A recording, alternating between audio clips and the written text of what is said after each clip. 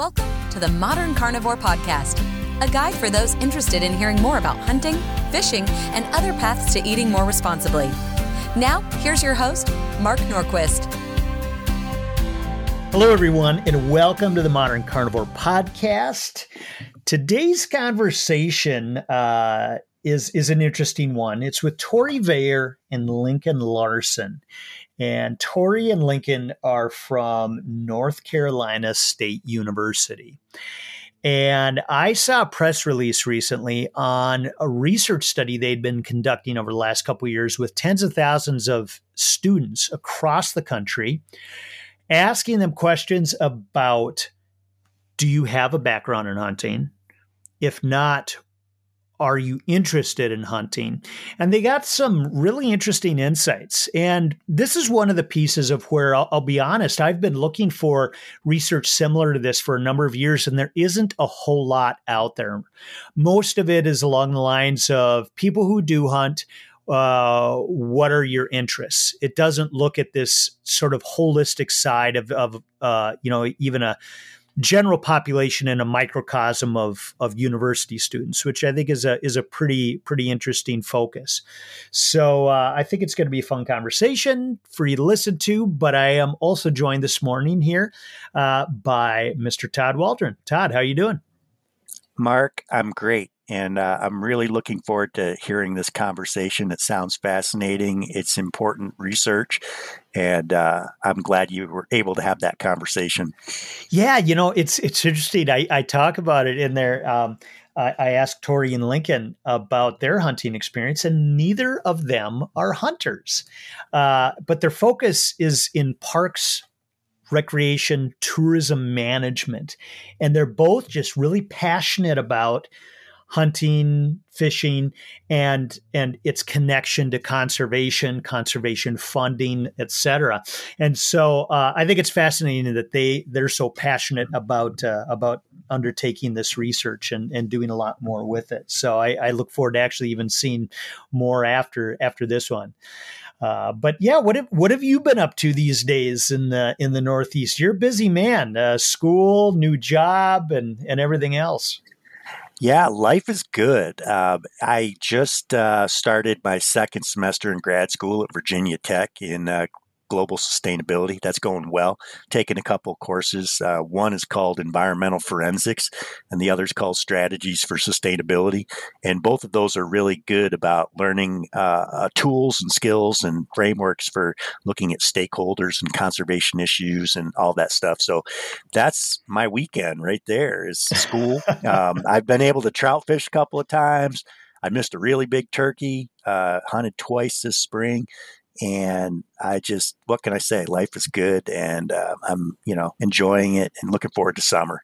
Well, I'm glad you got out and have gotten on the streams a bit and out in the field too. And then you also, we should just cross-reference a podcast that just went out recently is your conversation you had with Brent West up in Maine, right? Yeah, what a fun conversation that was. So Brent West is executive director of High Peaks Alliance, which is an outdoor rec and conservation group. And he's just talking about upland hunting in Maine and conservation and public access. He's a passionate grouse and woodcock hunter. He's a scientist. So really fun conversation. Glad to have that opportunity to connect with him. And it just reinforces my desire to head to Maine every fall to hunt and fish.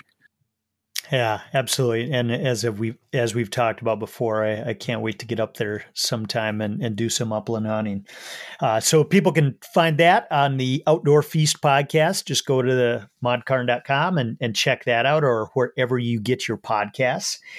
And as always, if you could, on either the Modern Carnivore podcast or the Outdoor Feast, give us a ranking, hopefully 5 stars, if you feel so compelled, and that always helps us with exposure on the different platforms out there. But with that, we'll head to our conversation with Tori and Lincoln from North Carolina State University. Today, I am joined by a couple people from out east in the Raleigh area, I believe, correct? Yep. And got Lincoln Larson and Tori Vayer with me from the University of North Carolina, or actually North Carolina State University. That's a mistake you don't want to make around these Yeah, parts. exactly. Exactly.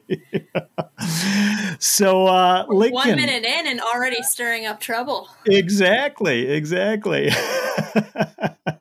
So, Lincoln, maybe if you give us a little background on what you do, who you are. Sure thing. Thanks. I am a professor in the College of Natural Resources at North Carolina State University. I've been here for a few years. I've worked at universities around the country before that, and all my research focuses on human dimensions of natural resource management, or conservation social science, call it what you will, but how people interact with the outdoors. And I started as a wildlife biologist, and over time came to realize that to really make a difference in the world of conservation, understanding that human interaction piece is super important, and hunting's a big part of that. And so, I'm not a hunter myself. I've actually never hunted before in my life, so heresy on a program like this, I know. But I'm really interested in that long-standing connection between hunting and conservation, and what we can learn about it in terms of how people interact with the outdoors. So that's kind of how I'm coming at this. Well, that is right in the sweet spot of things I love to talk about, as my degree is psychology, and all the things I do are related to hunting and fishing. One of the things that I always talk about is a lot of the focus is oftentimes on the natural resources, not on the human dimension side of it. And so I love hearing when people are focusing more on that. And Tori, if you give a little background on yourself. Yeah, thanks for having us today. Very similar story to Lincoln. I'm probably just 10 or 15 years behind him.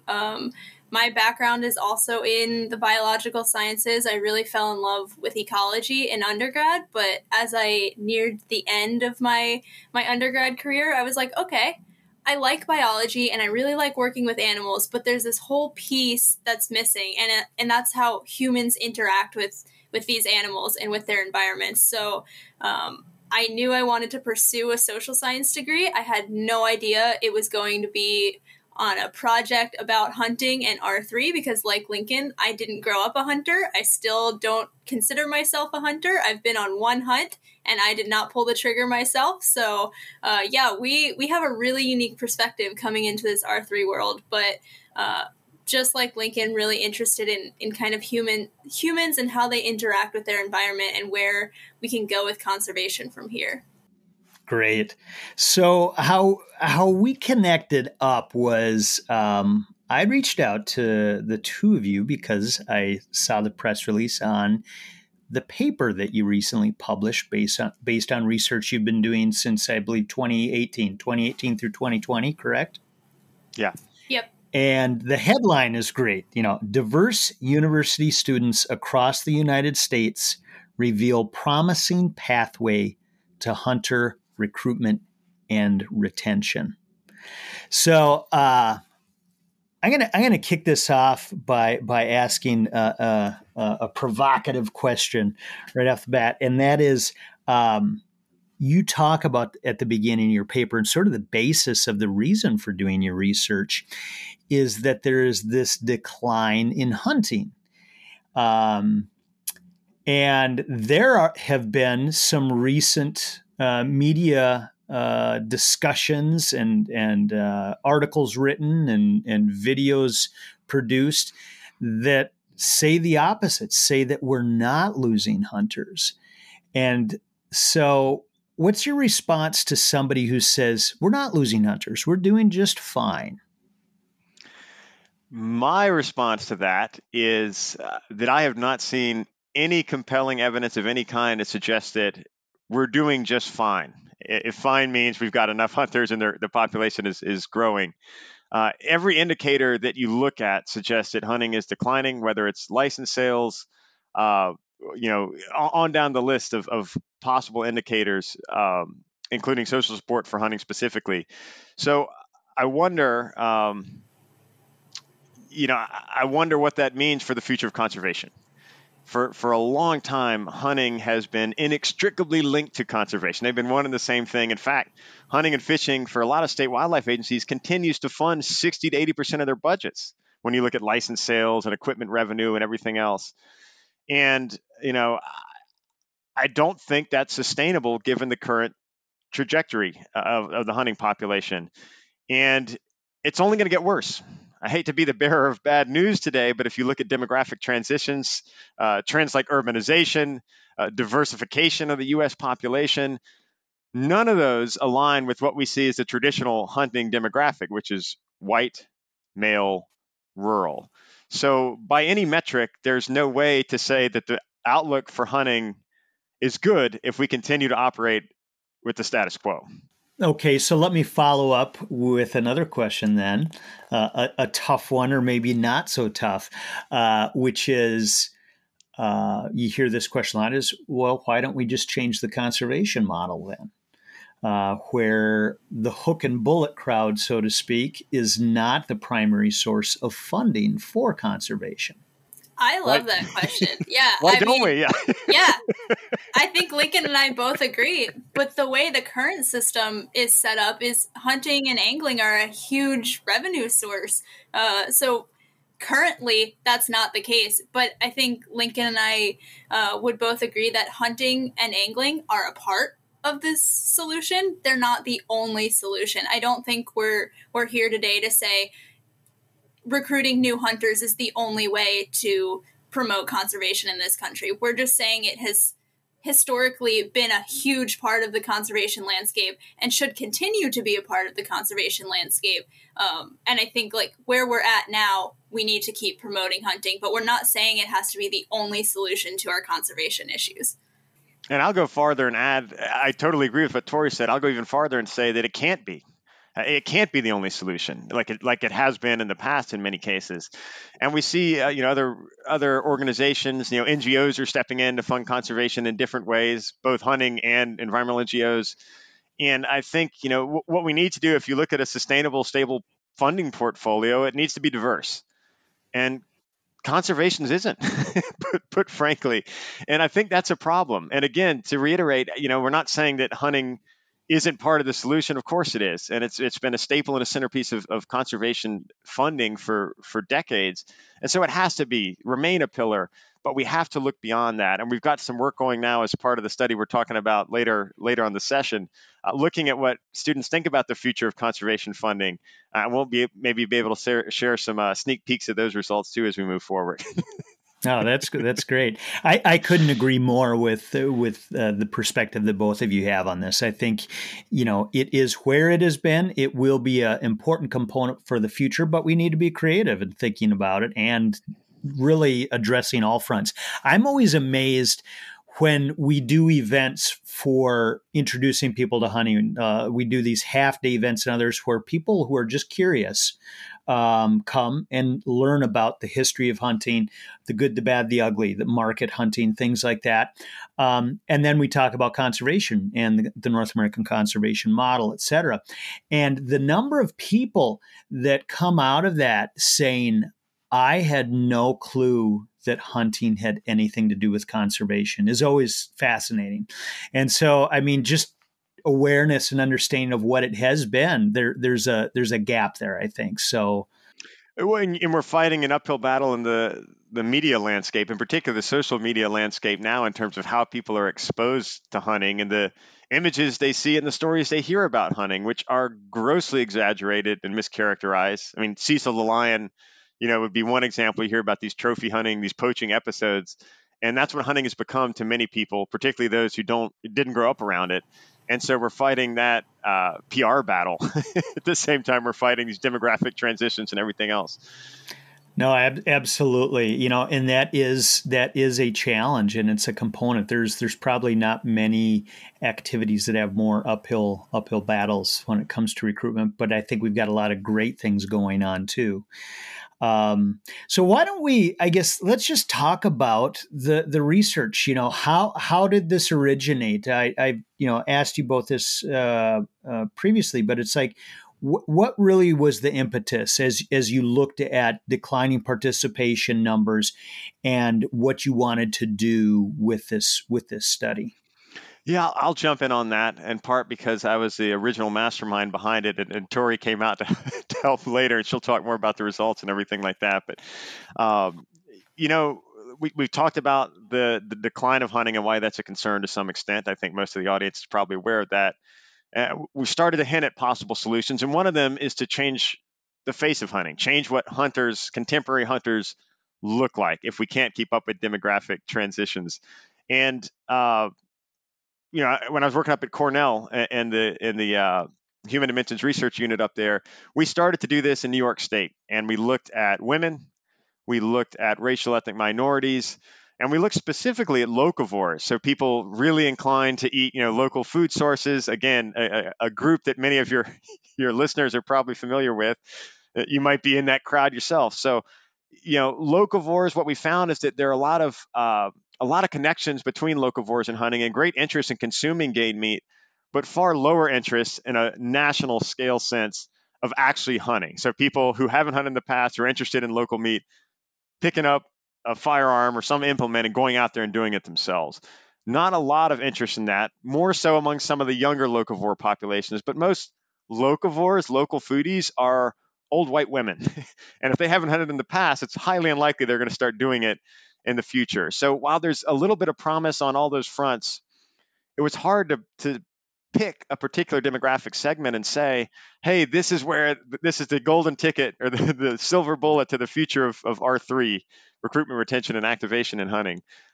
So we shifted gears a bit when I got to Clemson when I was working down there, and we looked at one place where you can find women, racial ethnic minorities, locavores, any diverse population you want in one place with an email address, and that's college campuses. And there are a bunch of other reasons to focus on college students beyond the fact that they're in one place and easy to find. From a developmental standpoint, when we're in college, we're inclined to experiment with new activities. And I think we can all say from our own experiences that leads to both positive and negative outcomes in college. But the fact remains is stuff we do as young adults can stick with us later in life as part of our identity. And so there's developmental reasons why college students are a prime target for trying new things like hunting. And college campuses present a social atmosphere where new things thrive, and there's support networks in place through clubs and organizations and things like that. And so, again, from a nurturing standpoint, there's a lot of reasons why college would be a good place to look. And so, given the challenges we faced on other fronts, given the potential of college campuses to create a unique atmosphere where R3 could thrive, we wanted to see what was possible. Yeah, that's great. Let me ask you this, as I read through the paper, do you feel that it appeared that you were, controlling for as many variables as possible? You're obviously referencing a lot of past studies as some of the base work. Do you feel like focusing on mostly land grant universities that have bigger natural resource programs, did that potentially create a bias in terms of the audience potential here? Maybe. Okay. We can't say for certain because we didn't go to other schools and have a point of comparison, although we're talking about doing that now in the future. But I would say, land grant universities, these big public universities with agriculture programs and natural resource programs, are a little bit different than, say, private schools or smaller community colleges. But there are millions of students that attend these big land grant universities nationwide. And we're talking about a lot of the flagship schools. I'm thinking of NC State, Ohio State, Tennessee, University of Florida, University of Georgia, a lot of schools out west. So these are big schools that have a lot of students, and less than 20% of our sample majored in natural resources. So even though we're at land grant schools, we're talking about business majors, education majors, psych majors. To your credit, there, Mark. all these other ones that are in the mix. So I think if you look at our sample, it's pretty darn representative of the U.S. college population, which for young adults is 42% of Americans at this point. So I think it represents who's out there in terms of college students pretty well. But we should definitely investigate what this looks like at other places too. Sure. So Tori, when you're talking about the results of this, what are some of the big findings that you really found most interesting?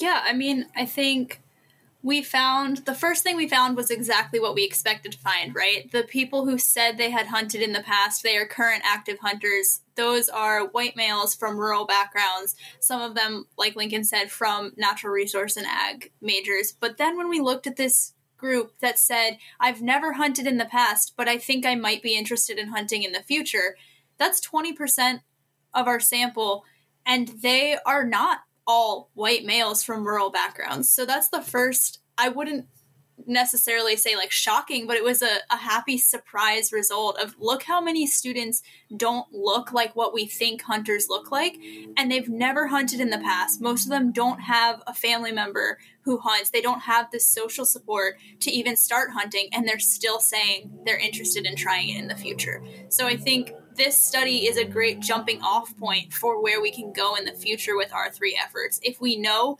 there's groups of people interested in hunting, okay, how do we foster that? How do we support that? But we didn't even know that there were groups of non-white rural males before we did this study. So that's really exciting and quite surprising compared to, again, what we thought we would find was just the white male population. So one of the things you did look at was the social support network, right? Which was both immediate family, extended family, and friends, and then those who didn't have any social support. It sounded like that is a real important component. Is that correct? Both in terms of, was that both for people who have hunted and those who may, or mostly just that first group? Both, I think, in slightly different ways. So we found that the students who are active hunters, they have hunted in the past. I'm trying to find the exact number right now, but most of them had some type of social support in the past. So they had a family member, father, brother, sister, mother, who had hunted in the past. So we kind of got this image that if you grew up in a hunting family, if you were already in the hunting community, you were likely to continue hunting or say you're an active hunter in college. That potential hunter group that we were just talking about, way less likely to say they have any social support for hunting. So it's really interesting that they don't have someone in their family that hunts, but a lot of them did cite, I have extended family or a friend, so maybe that's where some of the interest is coming from. But I think as Lincoln and I kind of went through these results, we found the lack of social support from the potential hunter group really interesting. And again, thinking about how do we supplement familial social support with something else if we really want to get these potential hunters into the hunting community. Right. So you called, I think the term you came up with is NTPH, correct? The non-traditional path hunters. Yeah, it's just another useless acronym. Yeah, I'd love to say we coined it, but that was also definitely in the literature before I used it. Well, I would say we did coin it at Cornell. So non-traditional path hunters, with the notion that a traditional path hunter is, if you do a survey of a harvest survey of hunters that are out there, they're going to be 90% or more white, 90% or more male, and predominantly from rural areas, whether you're in Wisconsin, whether you're in Florida, wherever you are, right? And so that's a traditional hunter. When we say traditional hunter, that's what we're talking about. Non-traditional is any pathway that is not that. And so, Tori was just describing social support. If we looked at past hunting participation among college students, 29% of our sample, when you account for weighting and everything else, 29% of our sample had hunted in the past at some point, which is a lot. And it's a lot higher than the national average. It's hard to really compare because sometimes those are annual and we looked at it at any point in the past. But those who did, they were 12 times as likely to be past hunters if they had an immediate family member who hunted. And so that social support piece is so big. It's so big for that population. And that's true of, we did this in 22 states, right? So it's true anywhere you are in the country, controlling for region, it doesn't matter. Social support across the board is really important. And one of the things I think that jumps out to me in looking at that and thinking about traditional versus non-traditional, the NTPH, non-traditional path hunters that you referenced, is that too often research on hunting and frankly, our three efforts, recruitment and retention efforts, focus on active hunters or people that are part of this larger hunting social world. And that's a very homogenous group. And the social networks within that group don't spread too far and wide. What our research is showing is that there is an enormously large sample of students who aren't part of that social world in any way, shape, or form who are incredibly interested in hunting. It was 22% of the 17,000 students we surveyed nationally. 22% are interested in this, and they have absolutely no way of connecting with it, given the way things are currently set up. And I think that's been something that's been totally missed in, again, research, programming, all of that, because we've been so focused on what we know, which is human nature. And that's just kind of going back to the drinking from the same well over and over again. Yeah, no, I couldn't agree with you more. I think the terminology, the NTPH is maybe as challenging as the adult onset hunter that Tovar Cerulli coined. It sounds like it's something that you pick up. I like to simplify it down or dumb it down to two groups that I talk about, and that is hunters and not yet hunters. Because I think when we talk about non-hunters, it tends to be like, hey, you know what? You're in this category. We've now labeled you in this group, and never shall you pass over to a different group. And so I like to think that everybody has the opportunity if they want at some point now or in the future. I admire your glass half full perspective there, but with all due respect, I'm going to disagree, because we had 50% of our population as non-hunters, and we put them in that group because, particularly for moral and ethical reasons, there ain't no way in hell they're going to hunt at any point unless something dramatic changes. Maybe there's a possibility there. But the good thing about that group is, even though the chance of them hunting in the future are essentially non-existent, they still support it for certain reasons. Yeah. And they certainly care about conservation as well. And that's something we'll probably get to here in a bit.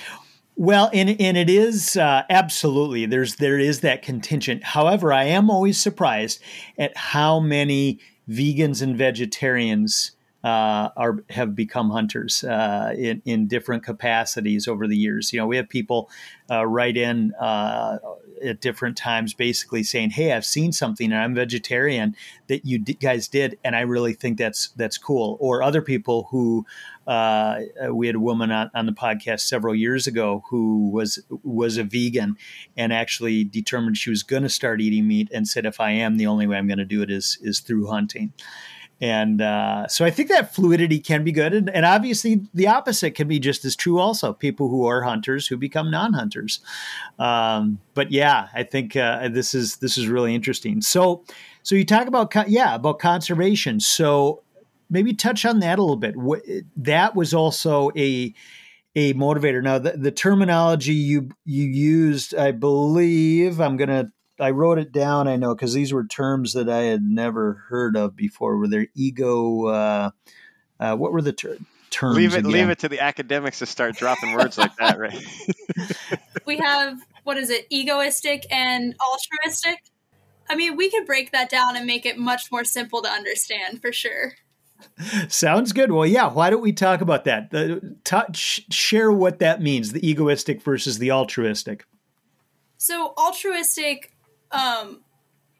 this one I think is a little bit more simple in my head. All of the activities we put under altruistic just logically make sense to me. So any student that said something like they support hunting to control nuisance species that are negatively impacting humans or negatively impacting the environment, those are altruistic motivations or reasons to approve of hunting. The egoistic category, I think, is a little bit more broad, and fitting into that category are students who approve of hunting or are motivated to hunt for more social and more personal reasons. So I want to spend time in nature, or I want to spend time with my family and friends in nature.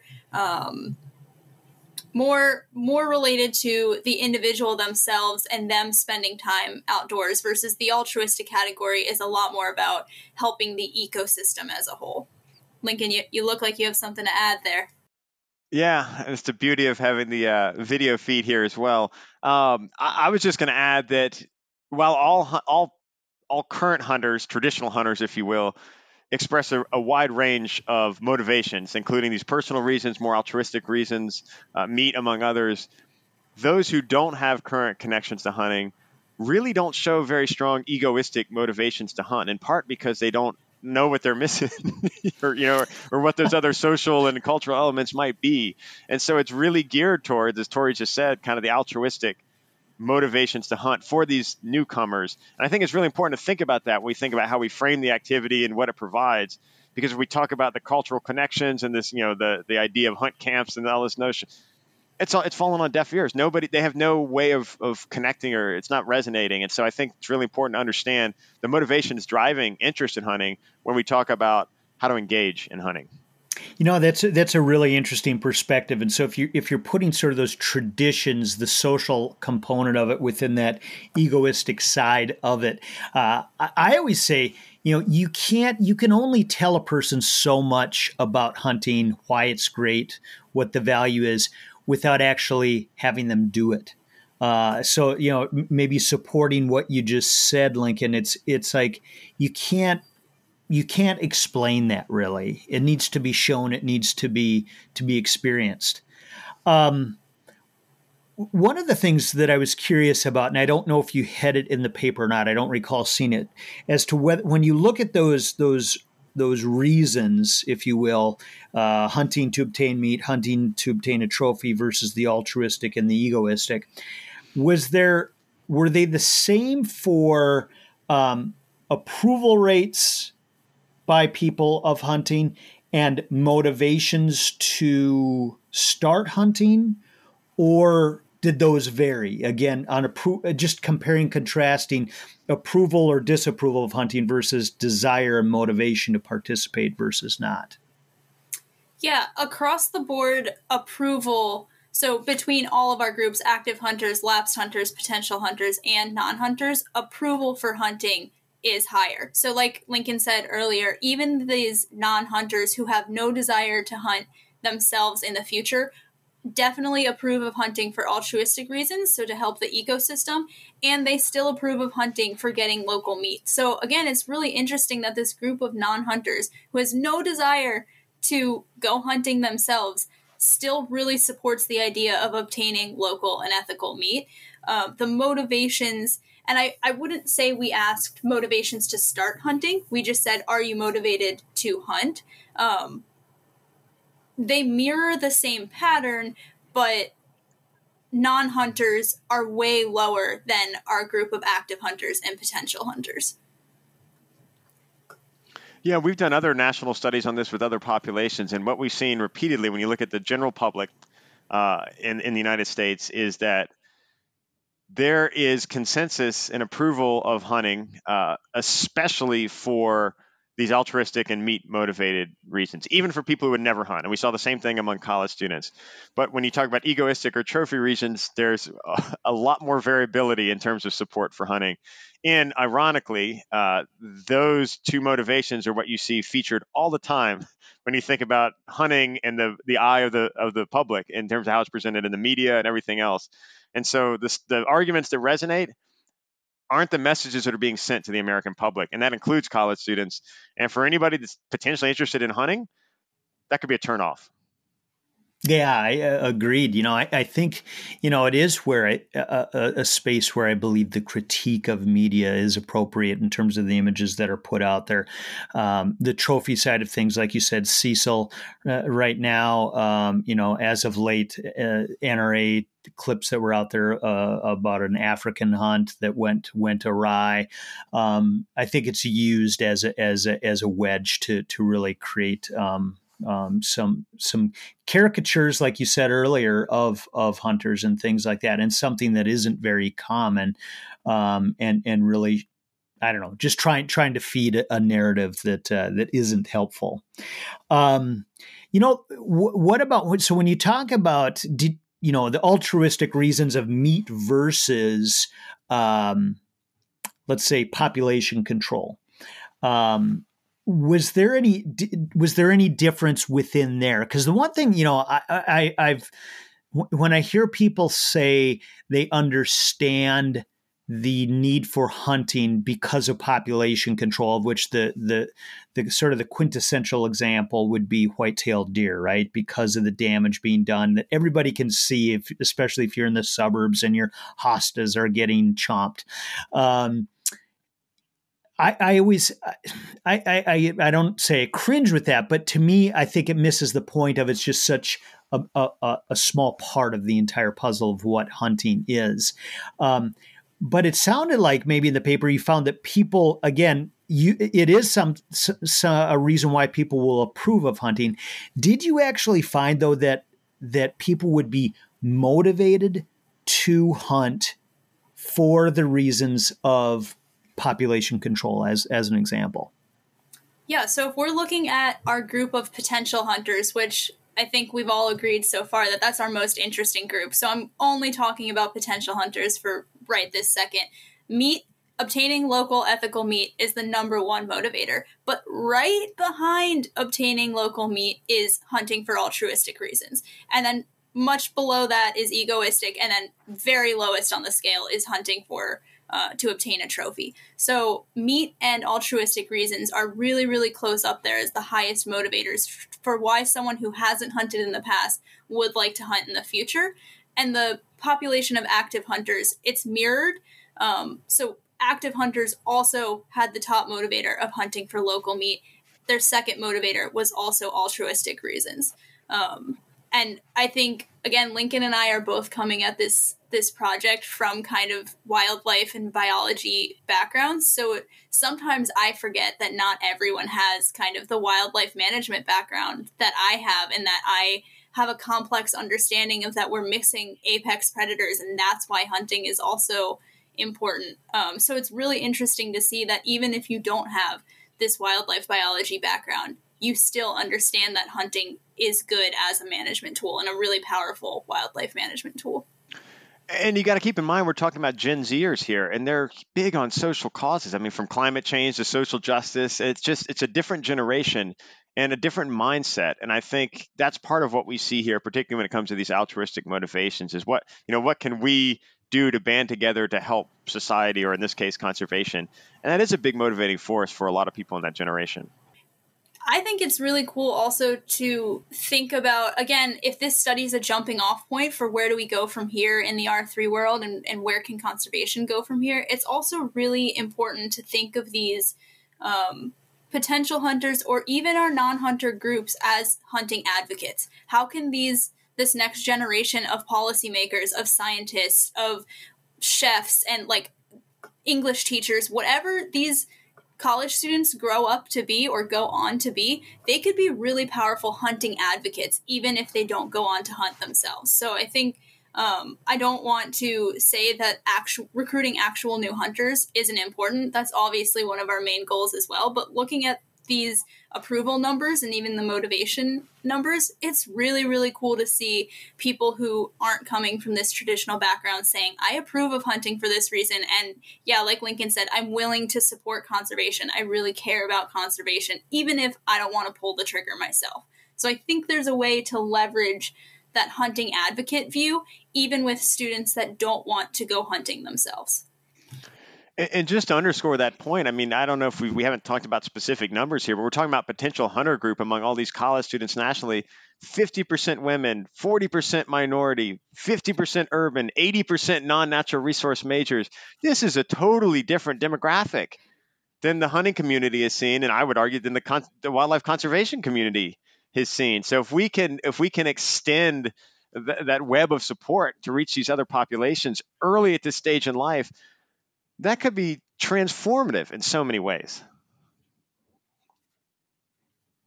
Absolutely. No, absolutely. It is. And that's what's exciting to see is this empirical data that shows that as to what truly is the opportunity for new potential hunters.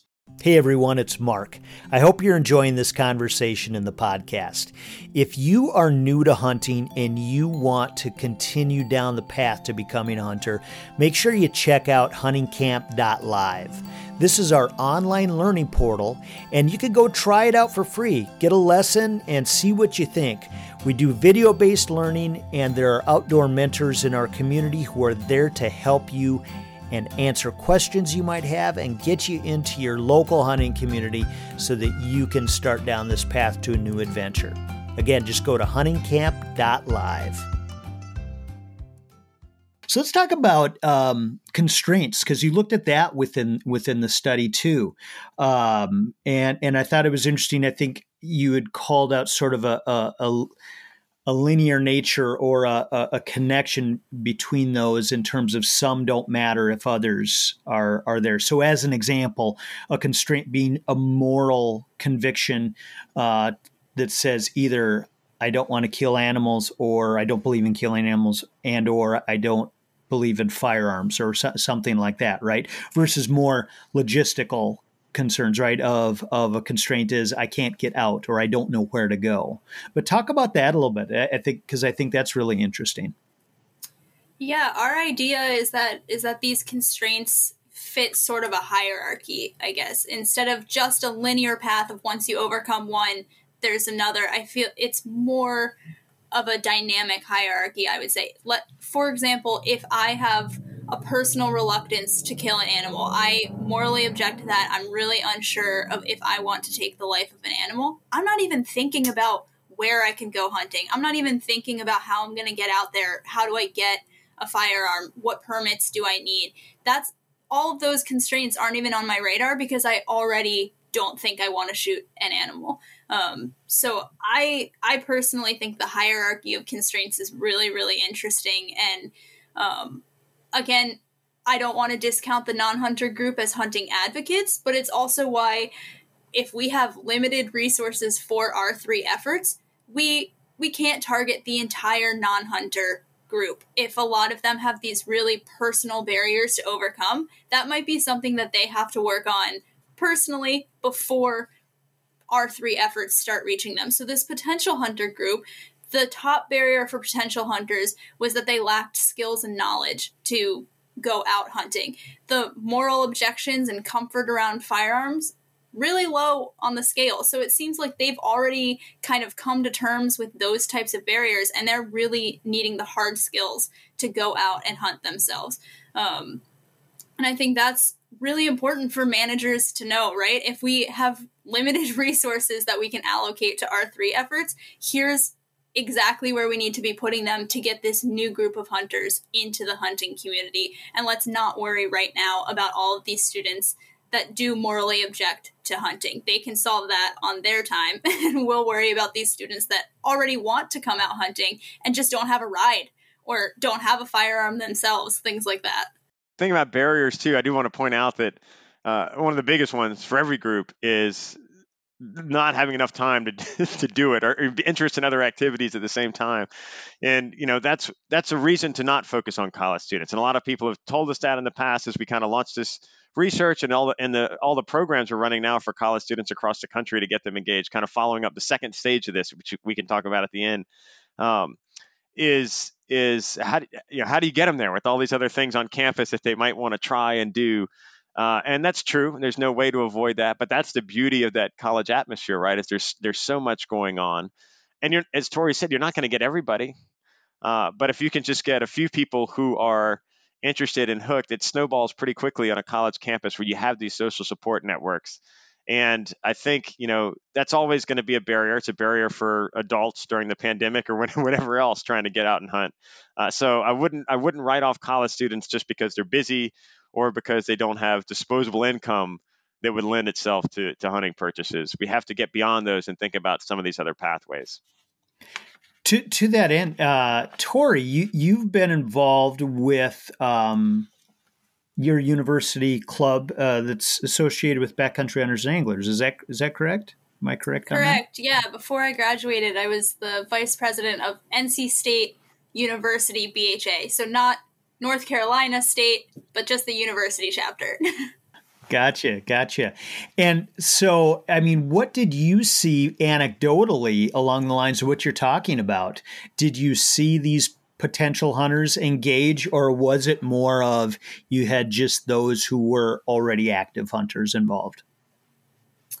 I think it definitely starts with those who are already involved. Obviously, the name backcountry hunters and anglers can be quite intimidating for someone who's never hunted or fished before in their lives, and they think that's the only thing the club is about. So Andrew Howell, the president, and I did a lot of, I would say, kind of marketing work to make sure when we were at club fairs and when we were advertising events on and off campus, we really tried to emphasize that we're here about protecting public lands and waters and protecting access to these places. We're not only about hunting and angling, and that seemed to be a big draw for, like we said, these students that are already interested in conservation and maybe are just not yet over the edge on the hunting and fishing side of things. But we focused a lot on trash cleanups and public land hikeouts. So if you didn't want to be a part of the hunting piece of those, you could still come and join the club. And I think that was huge for us. And I think also,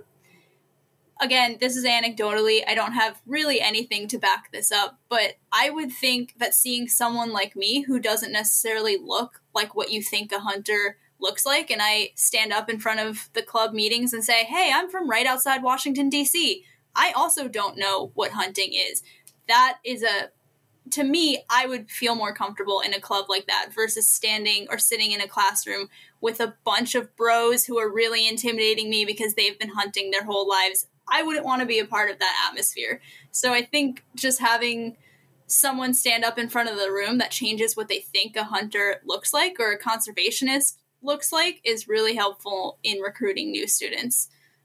We also use that to recruit students to our hunting workshops for sure. I would go into freshman classrooms and be like, hey, I'm not a hunter, but I care about hunting. Please come to our workshop. And just having someone who is not what they expect, I think is pretty helpful. Absolutely. No, I completely agree. That's great. So I do have a question for both of you, given my eternal optimism of the not yet hunter, and that is whether the two of you think you might actually try hunting sometime. If you had to put yourself into one of those categories, is it the never will hunt but support it, or is it I would consider hunting, I just don't today? I feel like I have to watch what I say here. I want more interviews. I want to stay in this network, so I gotta say what you want to hear, I think.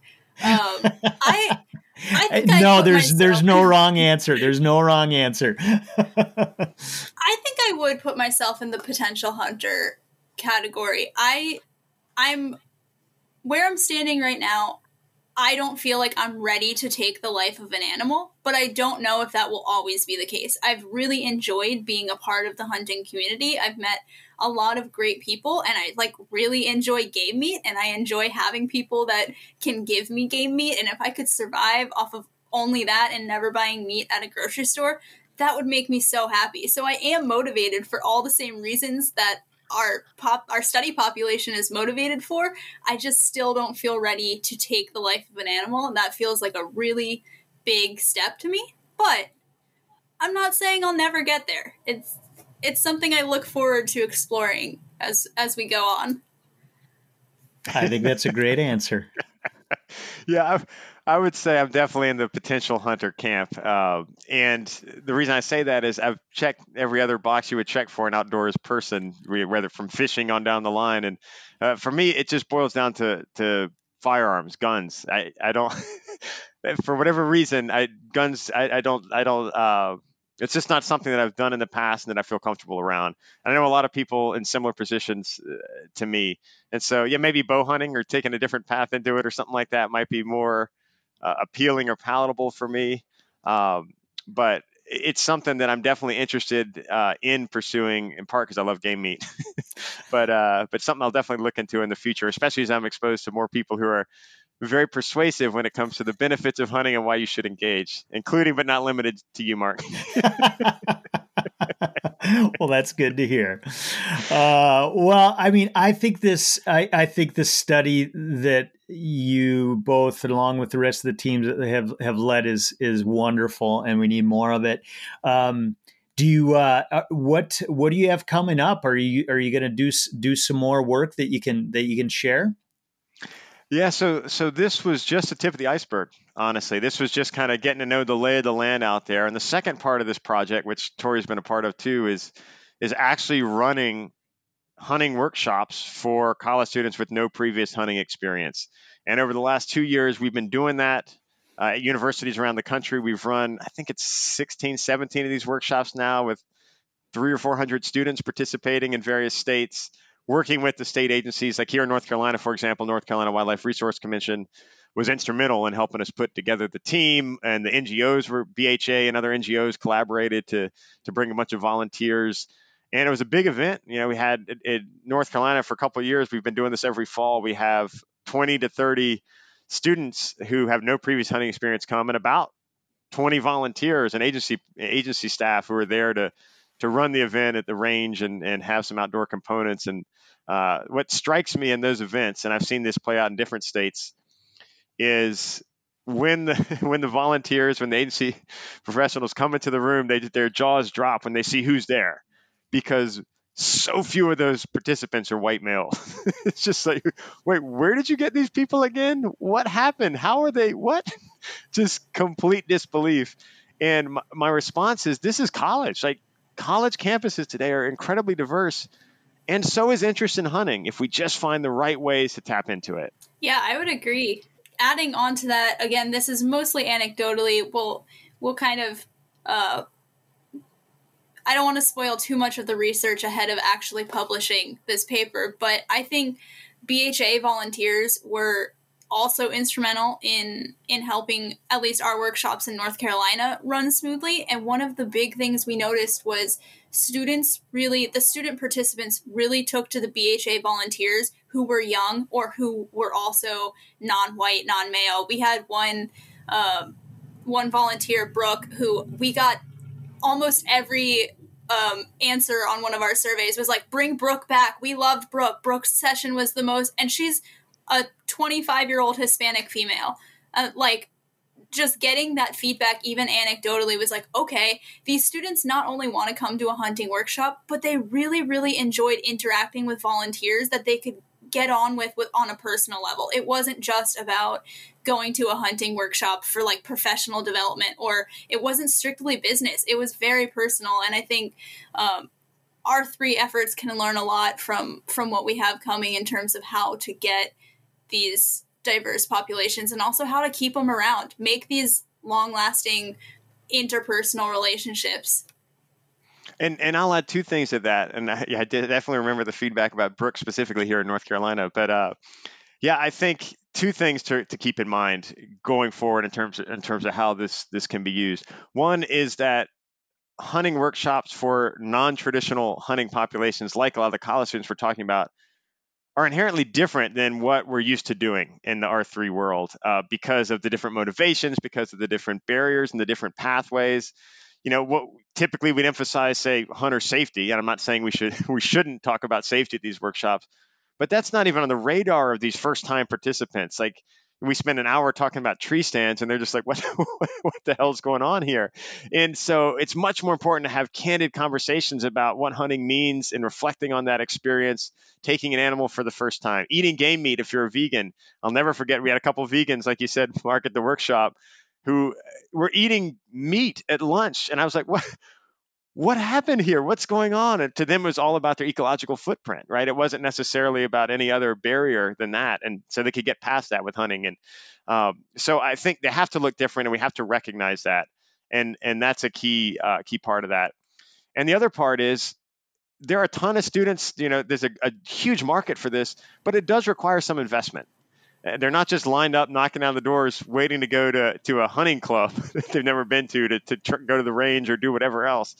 So we need liaisons on campuses who are willing to spearhead these efforts and connect with these groups and foster those relationships that can blossom pretty quickly once you plant the seed on a college campus. And we also need agency partners and NGO partners who are willing to work together to make it happen, because there are all kinds of barriers when you're thinking about firearms and college campuses and everything else. You've got to have strong partners to figure out mechanisms in a particular state context to make it work. And we've actually got a couple spinoffs on this project now. One, we're looking into working with HBCUs, historically black colleges across the southeastern United States, working with the National Wildlife Federation and other partners to get to just expand that horizon and really target a population that has been completely overlooked and marginalized from the conservation landscape for centuries, especially hunting. And that's African Americans, particularly young African Americans. So there's just another one of many possibilities as we look to see what's out there and how we go forward in R3. And a lot of signs suggest that college students are a really great place to focus our efforts. Yeah, absolutely. No, it's exciting. I love what you're doing, and can't wait to continue to see what more you'll do with it. And I really appreciate both of you taking time today to talk with me about the research.